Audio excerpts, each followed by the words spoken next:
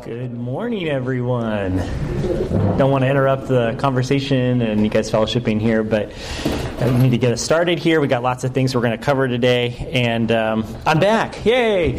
So here we are. So this has been a fun adventure for us. Really thankful for David stepping in last week and getting you guys filled in on Exodus, and I trust that was a good study together with him, and I actually got to listen to some of it. It was just phenomenal. So just so appreciate his willingness to jump in for me. With, I don't know about short notice, we gave him about a week or so, but with all of the craziness that was going on in our lives with a baby coming, that was a little bit surprising. So anyways, it was just really nice that he was available. The big question that might be on your mind is your baby here with you today? No, he's not, sadly. But I did bring pictures of him, so there's some things here that I've got. So this is actually 1 day old. So he has lots of hair. So that's fun. And it is dark, at least initially, but it is lightening out already. So it's probably going to be some kind of a sandy blonde kind of a hair. We still don't know his eye color yet. It's still kind of waiting to see. That changes over time anyways. But here's when he's happy, which is fun. Either happy or passing gas. I don't know which one it is yet at this point. So that's fun. And then this is him when he's not so happy. So that's great. So he's definitely one of those babies too, as they all are. This is him when he's sleepy. So he's just he's a precious little guy. I don't know what this is. This is inquisitive. I don't know, or interested, something like that. So he's just. I mean, we think he's super cute. I know you'll tell me to my face, yeah, he's really cute, and then you'll be like, I don't know about that. But anyways, I think he's just adorable. So now this is kind of fun. So he is John David Street the Fourth. So this is Junior the Third and the Fourth in one picture together. So that was really special, and that's a really special thing too, because my dad went into kidney transplant surgery the day after he was born. So the Lord timed it so that they would get some sweet news right beforehand. Of course, he wasn't able to see him for a little while because he had to be distant because of the immunosuppressant drugs he'd have to be on, that kind of a thing. So, but he is doing incredibly well after surgery. In fact, his kidneys now are doing too good. They're getting rid of too much phosphorus in his body, which is a good thing, I guess. So he's having to supplement with phosphorus, which is hilarious. My sister, his daughter, was the one that donated the kidney, and her kidneys were functioning at 114%. So she's like, well, yeah, here, I don't need this one apparently. So that's a blessing. So we are just so thankful that that's going well. And of course, then they were able to come up this weekend for the first time and see him. This is where this picture comes from here. And then this is my wife and I and our new little baby, our little street signs in the background that we got, and we enjoyed putting that together. She is doing just tremendous. She's doing phenomenal. She's an expert already at taking care of a baby and feeding him and getting up with him in the middle of the night. And yes, I am helping her and getting up in the middle of the night too. But it's a joy. He actually sleeps pretty well for a baby. Sometimes he'll give us 3 to 4 hours in one chunk. And then he'll feed, and then he'll go for another 3 or 4 hours. And we're like, whoa, that's incredible. That's not always the case, but as last night it wasn't as good. But hey, that's all right. This is normal. What's that? It's not going to last. Thank you. That's very encouraging. Yeah, we kind of expected that though. So, anyways, that's just a joy. I just wanted to give you guys a little bit of an insight and an update into our lives, and we are just thrilled. We just connected with him almost immediately. I mean, well, first, I was just telling Aaron this. I was kind of like, wait, this is our baby? What? When he first came out of the womb, I was like, what? Oh, my goodness. So, but then after that, it's just like you just grow and you connect with your baby, and it's like he never didn't exist, right? It's just like he always has existed. It's like, wow, that's incredible. So we just love him to death. And he's small. He's 5 pounds, 13 ounces when he was born. He lost a little bit of weight as normal. He regained some of that back. He's probably a little over 6 pounds now. So this is fun to have this little guy here. And his head is like this, right? It's just really small. Okay, sorry, I could go on and on about that, but that's great. I do want to thank you guys for your prayers and for your support to us, your love that you guys expressed. Many of you texted us and shared your love with us. Many of you shared meals with us and provided meals for us. Thank you for that. It was tremendous. Every meal that we ate was just wonderful. It was just delicious. So thank you so much. We had more than we could bargain for in terms of just the meals that we needed. And so we are just so blessed by this church, just how abundantly you serve. I mean, it's like one of those things where this church is so good at this that a meal opportunity goes out, and then literally, like, it's already filled before you get the email, like, wow, I can't even serve, because everybody's just jumping in. So thank you so much for that. One quick note, just in terms of just administration for BTI, I wanted to share this with you really quick, too. Let me pull this up. This is I don't want to pull up Logos. That's not what I want to do. This is oh, that doesn't help, right? Okay. Well, let me flip this around here for you. I think it's because I ended the PowerPoint. Yep, that's exactly what happened. We'll get this up here in a second. This is our Steadfast in the Faith website. And I want to show this to you.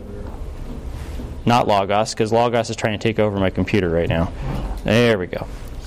All right, this is our Steadfast in the Faith website. Many of you probably already know about it, but I want to bring it to your attention again because it's very much in line with what we do in BTI. Steadfast in the Faith website, the best way that I can describe it, the most succinct way I can describe it, is it's kind of like Grace to You for our church. It's kind of like Grace to You. This is a resource website for you. This is where we're going to be putting a lot of sermons, blogs, little videos and clips, articles and other things like that. Even Steve's latest books that are coming out. You can even see that, I think, down here toward the bottom where he's featuring a book here, The Awestruck Church.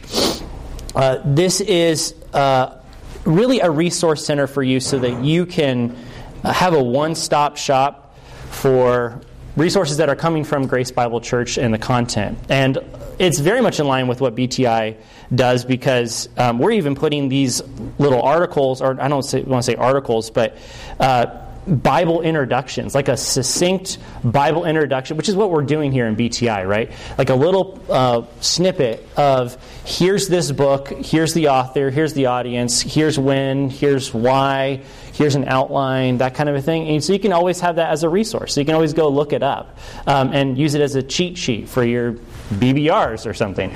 So we don't have all of those pumped out right now. I'm trying to work on those and be fine-tuned and detailed so that you get quality material, not just the quantity. But I just wanted to put that before you. I'll probably be showing that to you over the next several weeks so that just to keep reminding you that this resource is there and to drive traffic to this website. You guys will be some of the greatest benefactors, I think, from this. And the more that you go there, I think the more that other people will go there as well. So anyways, just wanted to keep that before your attention. With that, I think we should pray, and then we'll get started, and we're going to be talking about Leviticus today. All right, let's go ahead and get started with prayer. Father, thank you for your grace to us, for another Lord's Day to worship you, another day to give you the glory and honor that you deserve, that you are worthy of, for the opportunity for us to sing songs to your name. There's nothing really more thrilling than to do that. This is what we are called to do. This is what we will be doing throughout all eternity. To put the spotlight on you, to make your name known. That's why we are here. And we wouldn't rather be in any other place. And thank you that we have the opportunity to invest ourselves into your word this morning. We need that. We need your word. Just as Peter talks about, like a newborn infant longs for the pure milk of the word. And so we long for the milk of the Word. And Lord, train us to feast upon the meat of the Word. And we pray that we would advance in that this morning, that we would grow deeper. And just may it foster in us a love for you that much more, a dedication, a loyalty, faith, that we would believe you, we believe your word, that we would believe every word that you've said, that you've spoken. So, Lord, we commit ourselves to you this morning in this endeavor. In Jesus' name, amen. All right, so back to the slideshow. We can rehash the pictures again if you want, but now we'll go ahead and get started here with this. Make sure I got the right one. We're going to be talking about Leviticus here this morning. And as we embark into Leviticus, let me just kind of recap where we've come in terms of our Bible survey. We've come with Genesis and Exodus prior to that. We've also started with Job. We've talked about Job and how Job is really the first book written, and that's a really important thing to know because Job really helps us to understand, why do you need your Bible? Why do you need your Bible? Why do you need wisdom from God? Why is man's wisdom not good enough? And Job helps set that foundation, and it teaches you this is why you need your Bible. So therefore, Genesis. And so Genesis gives us the start of the story of creation and the history of how things took place. And Genesis is all about, you guys will probably get more familiar with this over the next several weeks, but it's all about the who, right? It's the who of the beginning of the Bible. It's establishing who are God's people. The seed theme. Yeah? You remember the seed theme, right? Which can be corporately Israel, but really culminates in the Messiah, who represents Israel. The seed theme is very important. It's a key word that occurs in Genesis. The outline of Genesis is centered around the who and around the seed. Because remember, the outline is given to us in the book itself. We don't have to go and make our own outline for Genesis. The outline of Genesis are those sections that say, these are the generations of so-and-so, right? And it helps you to know this is where we are in the book. These are the generations of Terah, which is the father of Abraham. These are the generations of Isaac. These are the generations of Jacob. These are the generations even of Esau. These are the generations of Ishmael. These are the generations of, even at the beginning, the heavens and the earth. That is the outline and the foundation of the book. It is the who. And then last week you discussed with David the what, right? This is the what of God's plan. So the who of God's plan, and now the what of God's plan. The what of God's plan is that Israel is called to be, Exodus 19, verse 5 and 6, something of priests. A kingdom of priests, yeah? That's the what of God's plan. It really focuses in right at that point. That becomes the linchpin moment in Exodus for what God's plan is. You are to be to me a kingdom of priests. And we see featured in Exodus salvation and redemption just on display, and how God is a mastermind at salvation, and how He's bringing His people out of Egypt with what it describes as a mighty arm and an outstretched hand. How He is able to accomplish these things with signs and wonders and powers that have never been witnessed on the face of the earth before. That is what Exodus is all about. And it showcases that God is going to be absolutely committed to redeeming His people. And He's going to stay with His people. Even, you probably weren't able to get into a lot of details, but even with the golden calf incident in Exodus 32, which Israel broke every single one of the 10 commandments in that act, every single one, God still commits to staying faithful to them. That's what that whole interchange between Moses and Yahweh is all about. I'm committed to staying with you. I will keep my part of the covenant, even though you have not. Isn't that incredible? That's incredible. That's what Exodus is all about. And that's what gets us into Leviticus. Now, just really quick, I forgot to mention this in Genesis. One of the key things that I wasn't able to really get into when I was talking about Genesis is that there is a motif. And a motif is kind of like a side theme in a book, or like in literature. We talk about like little themes that appear as kind of like a featured moment that kind of occurs throughout. And one of that motif in Genesis is that God takes evil and turns it for good. He takes evil and turns it for good. Isn't that the punchline of the whole book? Right? Wasn't that what Joseph says to his brothers?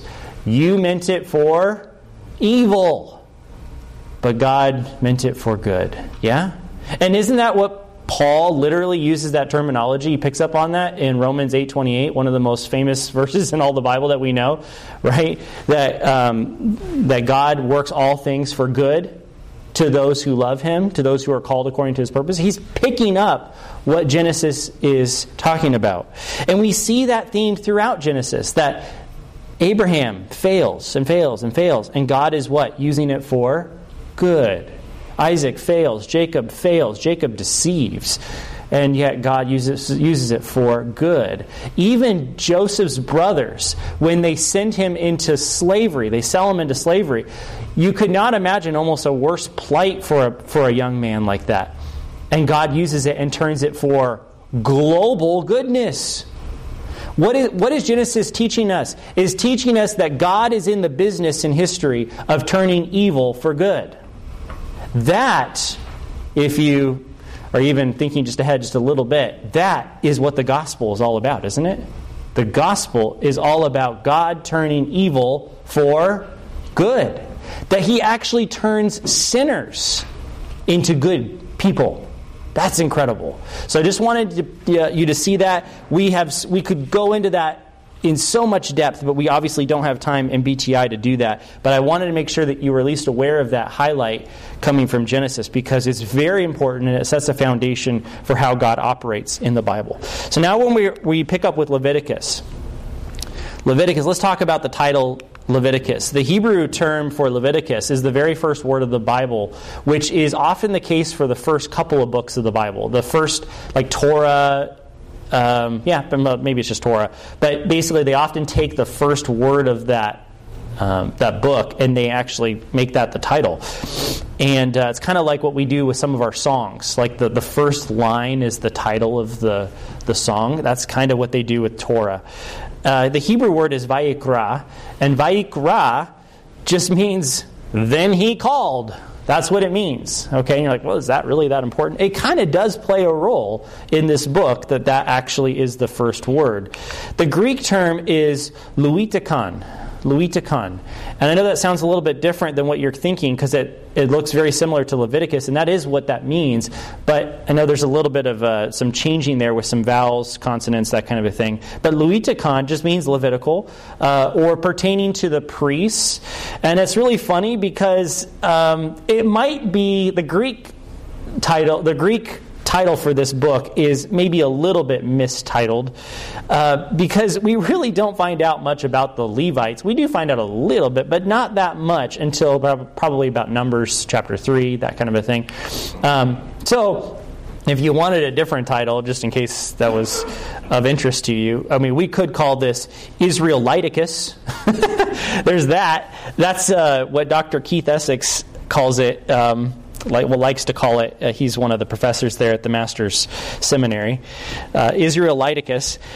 We also have Sons of Israel. I think Steve put that one in there. That would be a good maybe title. Again, because it's really talking about Israel and who Israel needs to be God's people. This is one I put down. You could call it maybe Holy Calling.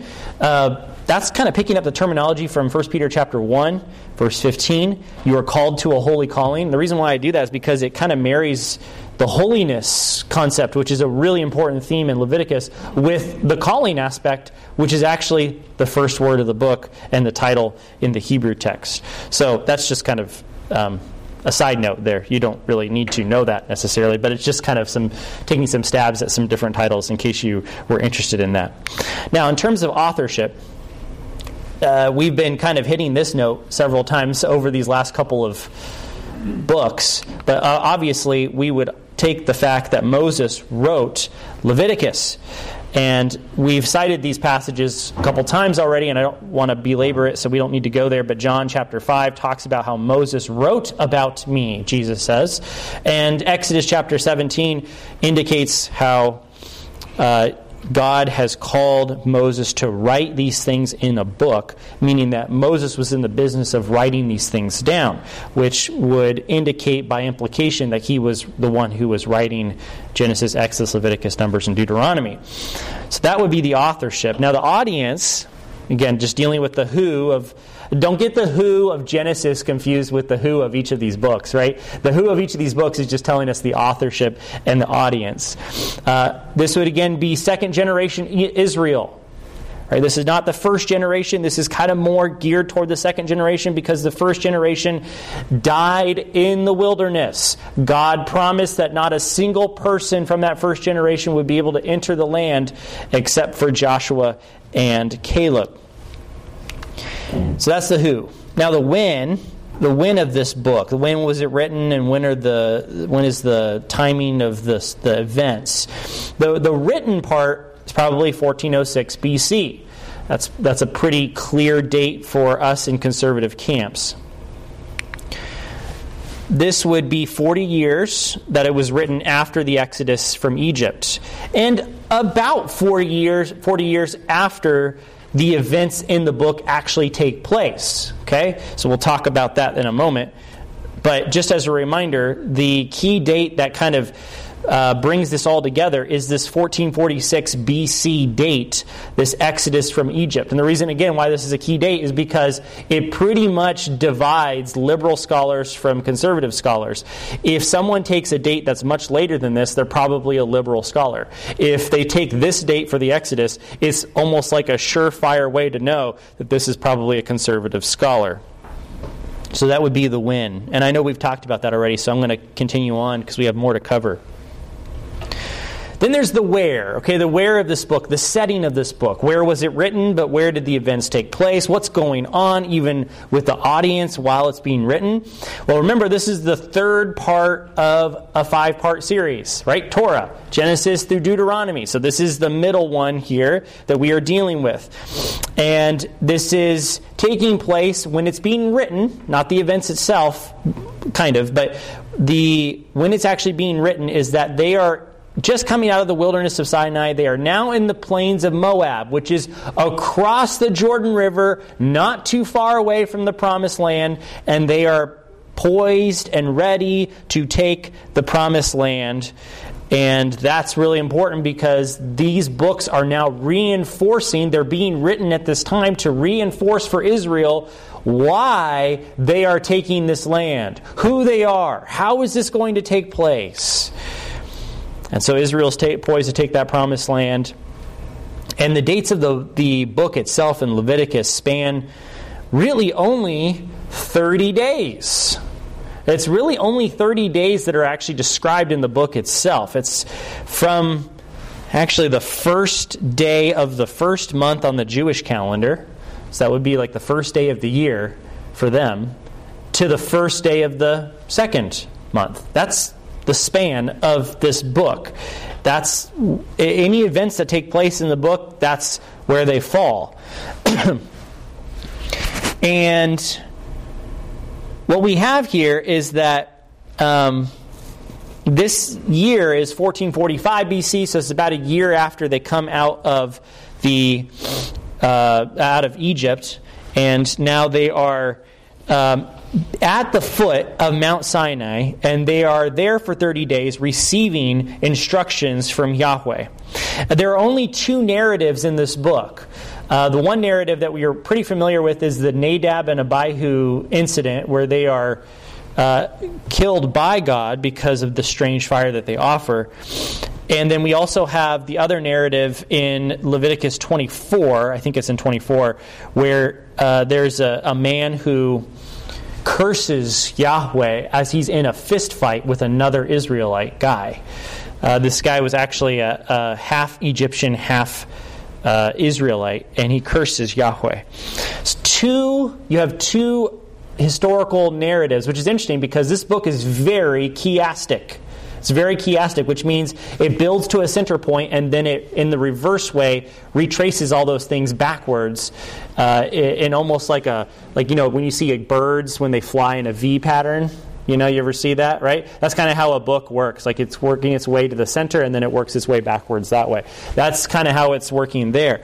And these two narratives are kind of like mirrors of each other. They work very nicely in that chiastic structure. One's in chapter 10, one's in chapter 24. They're approximately in the same area you would expect to be lined up together. But mostly Leviticus is very prescriptive. It's not very narrative. It's not descriptive so much as like story and that kind of a thing. It's telling you, this is what you need to be. This is what you need to do. And by now, the second generation of Israel had literally grown up in the presence of God. They had actually seen a lot of these things at a young age, but they have seen these things to some degree or another. And they had seen the consequences for not taking the holiness of God seriously. And so that kind of helps set a context for why Leviticus is establishing this holiness theme and why it's being written down so that this second generation will do what the first generation did not. And remember that the original readers, this again the original listeners, if they read this to all Israel, the original readers and listeners and the actual people, they had a far more seriousness for the holiness of God than the first generation. They did. They were the best of Israel ever, historically, in terms of their relationship with God and what they accomplished. They were the best. This is as good as it gets from a national point of view, at least from a heart point of view. All right, that's the where. Now let's talk about the why. The why. All right, so we've talked about Genesis. Genesis is the who. Yeah. Exodus is the what? I hear a resounding sound. Yeah. Well, what? Now Leviticus is the how. That's exactly right. This is how. This is indicating how God's kingdom plan for Israel is going to unfold. It's going to happen through holiness. Through holiness. That's how they're going to be a kingdom of priests. That's how they're going to be a kingdom of priests and a holy nation. It's through holiness. Now, we're going to talk later the other books, but Numbers is going to cover the when, Deuteronomy is going to cover the why, Joshua is going to cover the where. And I just want to keep emphasizing these things because it's a really easy way to understand what each book is about at the beginning of the Bible. And it answers every important diagnostic question that you would ask about a certain subject. Right? You got the who, you got the what. You have the why, and the how, and the when, and the where. Those are pretty much all the important diagnostic questions that you would need to know, and God answers them all in the first 6 books in great detail. That's really neat to see how God has orchestrated the Bible in that way for us. Leviticus then informs us that the only way that God and man can be reunited in the kingdom is for man to be set apart as holy unto him. As holy unto him. Even holy standards were established. Even though these holy standards were established for God's people, there still remained a separation between God and his people. There was still a veil that separated Yahweh from his people, even though there was a holiness standard that was able to be set up. And this really helps us to understand something. This indicates that this structure that was created by God, this law, this priestly structure that God enforces in Leviticus, is really just scaffolding for something much bigger. Leviticus and the priestly laws and the law itself, the Old Covenant, they are not an end to themselves. This is where Orthodox Judaism really, I think, fails at this point because they misunderstand what the purpose of these things are. They are not an end to themselves, and we will talk about that more a little later. Now, if you don't follow these things, yes, you're in sin, absolutely. But These things are not just laws to follow laws. They are for greater purpose, and that is why there are instances in the New Testament that you see Jesus actually demonstrating not just his own life, breaking the Sabbath, quote unquote, yes, but he actually goes to the Old Testament and shows them, did you not read also what? That David did this and he shouldn't have done that, technically, if you were technical with the law, right? These are not an end to themselves.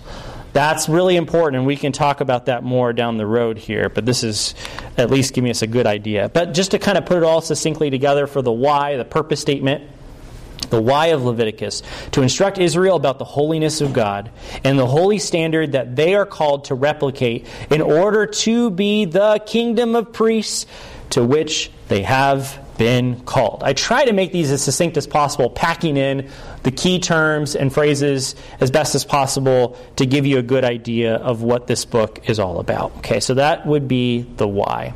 Okay? All right, now the how. The how. Again, not to be confused with the how of Leviticus, that it acts as the how for Torah, but this is the how in terms of the terminology and themes that are used within the book, and we do this for every book. There is the term calling, which is, again, the first word of the book. Then he called to Moses. This word calling does occur several times throughout the book, and it is interesting that it kind of can be paired with the fact that there is a holy calling that they're being called to, yes? There's also, obviously, the holiness theme that we see so many times that I had to put an ellipsis there because there's just too many passages to put on a PowerPoint. All right. One of the key ones that you see there in, I bolded in chapter 19, verse 1, you are to be holy, for I, Yahweh, am holy. Very important. That kind of marries the two concepts that God is holy himself, yes, but then you also have the people who are called to be holy. The people are called to be set apart. And so we see this in detail where Yahweh is called to be holy. We see this in like chapter 11 and in chapter 19 and 20 and several other places as well. But this is really helping us to understand this holiness. This word holy is used approximately 150-ish times in this book. 150. In a book of 27 chapters. So you're dealing with almost like 6 times per chapter that this word is used in various forms. Kadosh, Kadesh, and even Mikdash, which is the sanctuary or the tabernacle or the holy place. This word, holy, just means to be set apart. Sometimes we can use a word so much that we kind of forget what it actually means. It literally just means to be different, to be entirely unique. Maybe a good word for this is unprecedented. Unprecedented. We just don't have a precedent for it. That might capture it a little bit, because sometimes we think of holiness as simply just, well, he's pure, he's righteous, he's moral. Like, that's holy. It involves that, but it's more than that. And you'll see that. And that's why we get confused. Like, why is a thing, how can that thing be called holy? It doesn't have a heart. It doesn't have a mouth. It doesn't have, right? Like that kind of thing. It's just that thing, right? It can't do moral things. That's because holy is, it's a little bit different than sometimes what we assume. There is a distinctness. There is an unprecedentedness. And how is God holy? How does he showcase this? Well, yes, he does showcase it in his morality, that he's different, that he's perfect, that he's oftentimes beyond us. We can't comprehend it. We just don't have anything to compare it with. And I think what's really cool is he's holy in the way that he operates in counterintuitive ways. God operates in ways that are counterintuitive to us. And one of the most common ones that we're so familiar with is the gospel itself. He operates in counterintuitive ways in the gospel. We just don't have a precedent for that among any other God. That God would actually have mercy on sinners and yet still uphold his righteousness? How is that possible? That's a holy concept. There are also 4 times that Israel is called to be holy. I mentioned that in chapter 19, verse 1. Israel is called to be holy just as Yahweh is holy. They are to be unique and different. And so we see passages related to that as well. There is a separateness that they need to have from the nations. They need to be different than them. And you're like, well, it just needs to be moral, right? They just need to be loving. They just need to be pure. They just need to have some kind of a moral standard that they hold to. Yes, that's all true. But there were also things that they were told to do that just don't make a lot of sense to us, because holiness is a little bit different than we often define it. They were even supposed to wear different kinds of clothing. They were supposed to eat different kinds of things. Different practices like boiling a young kid in its mother's milk, a kid goat in its mother's milk.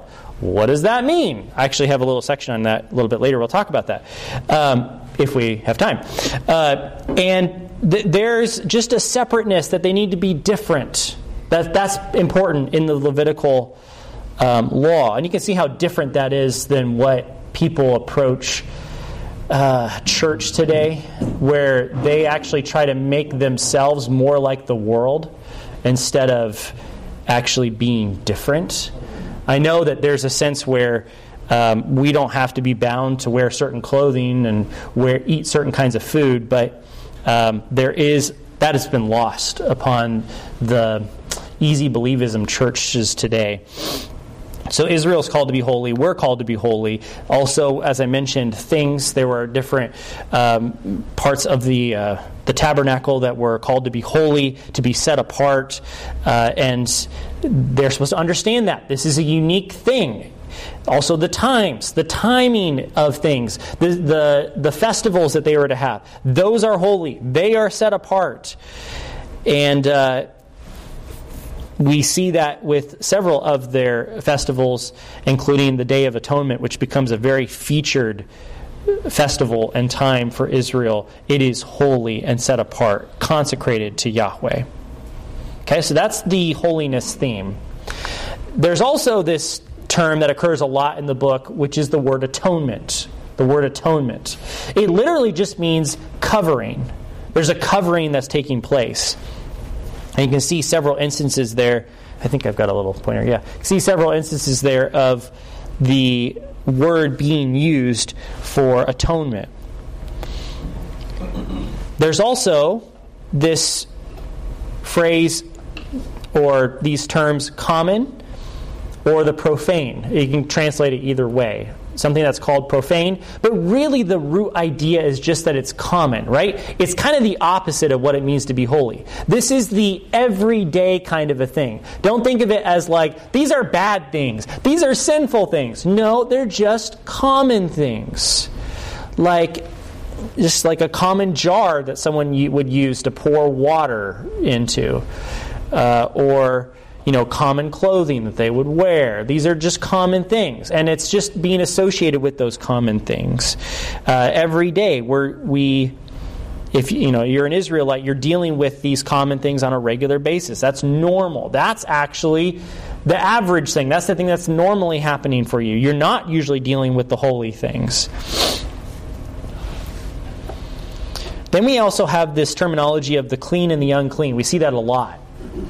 And the calling for Israel to constantly cleanse themselves. And it's interesting, when something becomes unclean, it needs to be washed. Not that it's actually got germs on it, and that you actually have to get it washed because of the germs, and that's really the concern. That's not the concern. It's the fact that washing helps to teach Israel that this has to go through a process of going from unclean to clean. It's teaching them how they approach God. It's to approach Him in a very serious way, and there is a separation between them and God until there's some kind of a cleanliness. And even then, even when they do get clean, there's still a separation that's there, that they ultimately can't get through. And that's what's amazing about us under the new covenant, is that we have full access to God. We have absolutely full access to God. We see that terminology in Romans chapter 5, verse 1. Therefore, having been justified by faith, we have what with God? Peace with God through our Lord Jesus Christ, through whom we have obtained access. Hear that? Access. That's terminology for access into the veil. And that veil no longer is preventing us from ever having access to God again. This is something that Israel was learning, that this is going to require an enormous amount of sacrifice for that veil to come down. And it never did come down in the Old Testament until Jesus came. There's a process then that to become clean, you have to become clean first, and then you can become holy. Okay, that's kind of the relationship between what it is to be clean and what it is to be holy. You need to first be washed, cleaned, and then you can become holy. And this involved any kind of bodily emission from the body, so you would become unclean. Any sickness or injury, anything like that. Any kind of a wound, these things would make you unclean. And it would require you to go through a ritualistic purification process. Again, not just because of the germs, that's not really the idea. It's because it is to teach you that you have something that is, perhaps you have a wound on your body and it's grotesque. You don't approach the holy God of Israel with that. You need to recognize that He's not common like us. And that's really important. And that's what it was teaching them to do. And you also can't even live your daily life in holiness or in cleanliness when you come into contact with someone who is unclean. And so there is a separateness there as well. It is really to remove every single factor that would cause someone to even associate with the fact that they were unclean at one point or another. So the point is that all of this meant to be an instruction as to what it means to be a holy people. You can't come into the presence of Yahweh in an unclean state. And remember, the law is designed to teach. That's what Torah means. Torah is not just the word law. It's not like the word rule. These are rules that we need to keep. That's not what Torah means. Torah is just, it's a noun that means to throw or to cast, to throw something. Okay, so you're like, so Torah just means to throw. No. Well, it has this idea of to teach someone.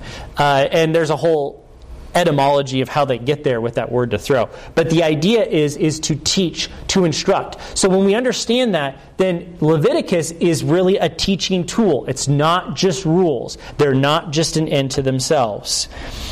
So being unclean, this is really important.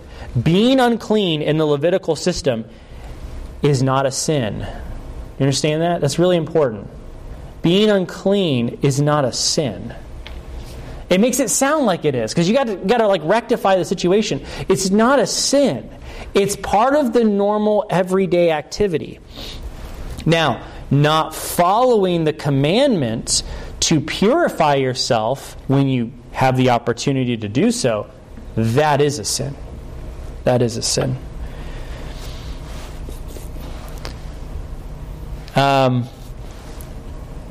This separation of commonness and uncleanliness is supposed to teach man even so, even though being unclean is not a sin in and of itself, that separation is teaching them that there is yet sin in every man's heart. And I want to emphasize that too. That's important.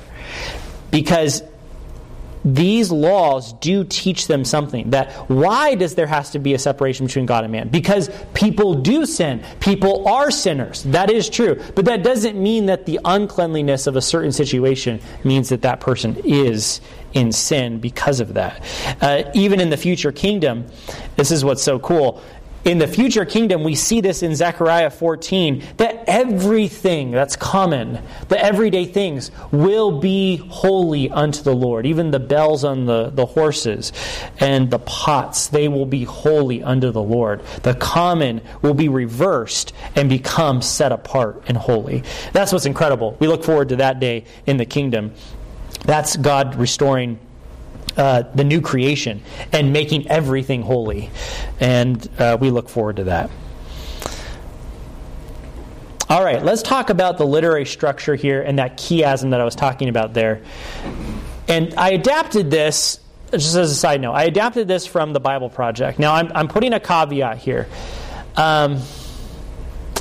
Be careful with the Bible Project.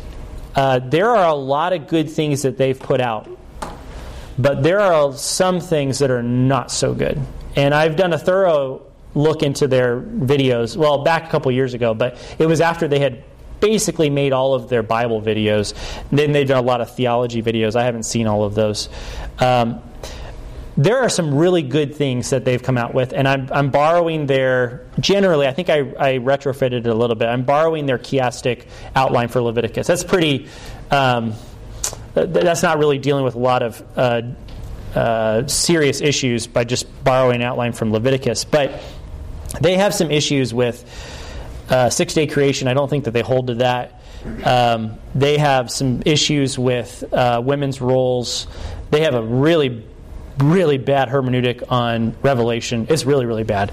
And there's just a lot of areas that if you go through their videos, just go through them with a discerning mind, because there are just some things that are not so good. I think that they even struggle with some of their the dating of some of the books of the Bible, which kind of makes me wonder, like, do you actually believe that these miracles were possible if you're going to date it that late?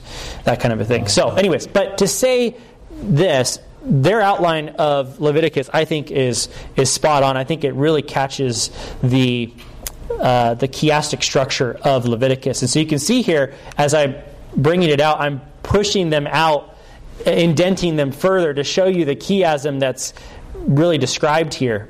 That you have the routine regulations in chapter 1 through chapter 7, and then that's mirrored at the end of the book in chapter 23 through 27. You have the priestly regulations in chapter 8 through 10, and then chapter 21 through 22. You have purity regulations in chapter 11 through 15, and then chapter 18 through 20. And then where does it all center? Around the Day of Atonement, yes? You have 2 full chapters dedicated to the Day of Atonement. That's interesting, that there is this atonement theme that atones for sin for the whole nation. It's the entire nation. It's not just thinking, I committed a specific sin today, I'm going to offer a lamb to the priest because of that specific sin. No, this is just a catch-all for everyone, okay, whether it's related to something specific or not. And it happens every year, and we have even Orthodox Jews celebrating that to this day, every year. Very important festival for Israel, and a very sober one as well. It's their most sober festival of all. Now, that's the literary structure. That's where the slides stop. And I just have a few more minutes, and I'm going to talk about a couple of things, I think, to demystify some complications in Leviticus. And the first thing I want to talk about is the sacrificial system and how this works, and the law. The law specifically, I know that I had alluded to that earlier, and I want to address that and make sure that we demystify any issues here with that. Like Hebrews 10 verse 1 talks about, you must understand that the Levitical system is a shadow. It's a shadow of the real thing. It's a shadow of the real thing. If I could give a real-world illustration, Legos teach kids how to build things, yes? They teach kids from an early age how to be, to work in construction, right? But it's not construction, right? But it's very simple, very, very simple for them at an early age. It's a great starter for them, and that's exactly how the law works. It's a great starter. It's teaching you about the fundamentals, but it's teaching you to go beyond the law, to go deeper. To really ask the question, what does God really care about here? What is He really interested in? Is it just so that we don't mix this wool with this kind of wool together in our clothing? Is that what He really cares about? That's the question that should be asked on every Israelite's mind. And that's why we must be careful not to assume that everything under the Levitical system is going to work exactly the same in the real world. It's not. It's not going to always work exactly the same. A Lego piece is not quite the same as a cinder block. Yes? It's just not the same. They're going to operate in different ways. And we must understand there's going to be differences. And so just because something, this is another important point. I think this is maybe misunderstood a lot. Just because something requires a sin offering, this might blow your mind, okay? Just because something requires a sin offering does not necessarily mean that the person committed a sin in his heart before God. You're like, what? Really? I would argue that's true. And you can see that. What, you're like, how do you know that? Because in Numbers chapter 6, when it talks about the law of the Nazirite, when he's done fulfilling his vow, he has to, there's nothing specific that's tied to this. He offers several offerings, and one of those is a sin offering. And you're like, what? He offers a sin offering. And you're like, maybe it's kind of for his whole life. Well, I guess you could maybe argue that. But usually sin offerings are tied to what? Something specific that you did. And that's not the case with the law of the Nazirite. In fact, this helps to demystify also why in Ezekiel chapter 40 through 48, you see that there are sacrifices that are even sin offering sacrifices. And that blows people's mind. This is why people want to jump ship a lot at that point to covenantal theology. Because how could the future kingdom have sin offerings when Jesus' once for all offering has been made for sin? You're like, yeah, that's a pretty compelling argument. Hebrews makes that very clear. Except if you understand that sin offerings are not always specifically for sin in one's heart before God. Now, they often are. That's often the case, but that's not always the case. What is a sin off? What does sin mean? It means to miss the mark. It means to miss the mark, and it's not always just morally. That's really important. It's not just morally. If I could put this in an example for you that might help you, there's a law there in Torah where they are to put up a guardrail on the roof of their house so that someone doesn't fall off, and get injured. Like, you need to put up your guardrails. Well, what if someone's in the middle of putting up their guardrail and someone actually still falls off? It's not like that person actually intentionally sinned, right? He's actually working on it, but he still would need to offer, according to the law, a sin offering for that.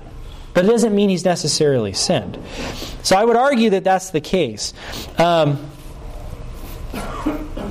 the Levitical offerings, one's spiritual cleanness or cleanliness depended upon him making these offerings. If he didn't make the offerings when he had the opportunity, then there is a heart issue there. If he has the opportunity to make that offering, he does have a heart issue. That is a legitimate sin, but and it's not just under the Levitical system. So we have to be able to separate the two. There are sin offerings that are offered under the Levitical law for the Levitical law itself, but it's going to be sometimes different when you're dealing with the actual reality of something taking place. Okay, that's really important.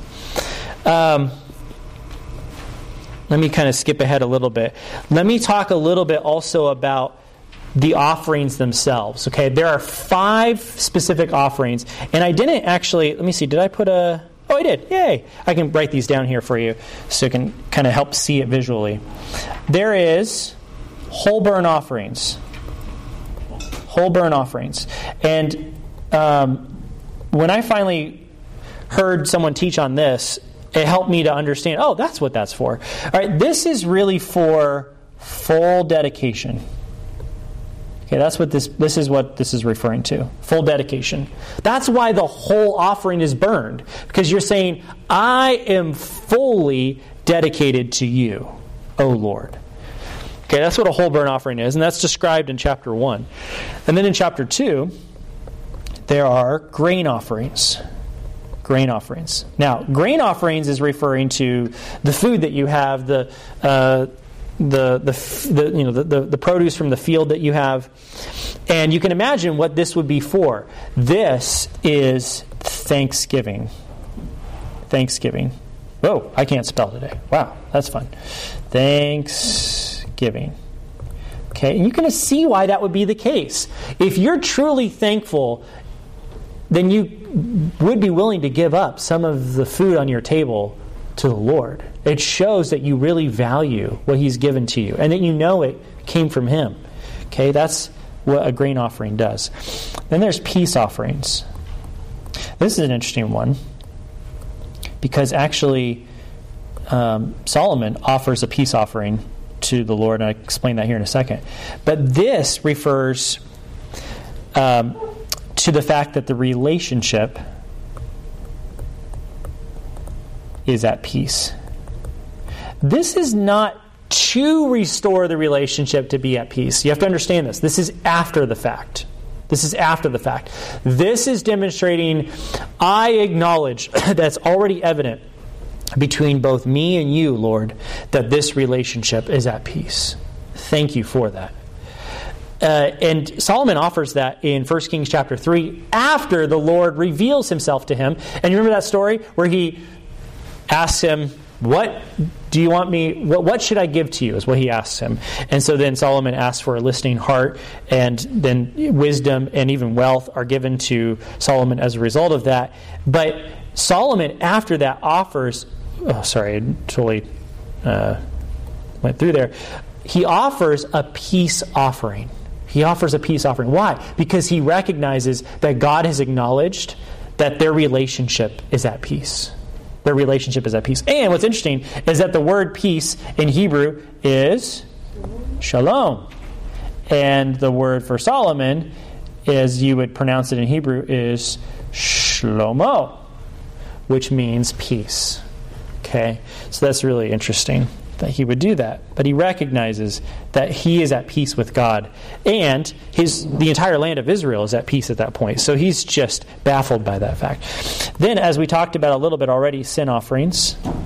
Okay, sin offerings. Again, I know I emphasized a lot that there are instances where I would argue a sin was not necessarily committed in one's heart before the Lord, but there was a missing of the mark under the Levitical system. The behavior itself was missed, unintentionally so, and it uses terminology that talks about unintentional mistake, that kind of a thing. That terminology is definitely used there. But a lot of times, too, sin offerings are legitimate sins before God, and so you're offering those on your behalf specifically for your own sin.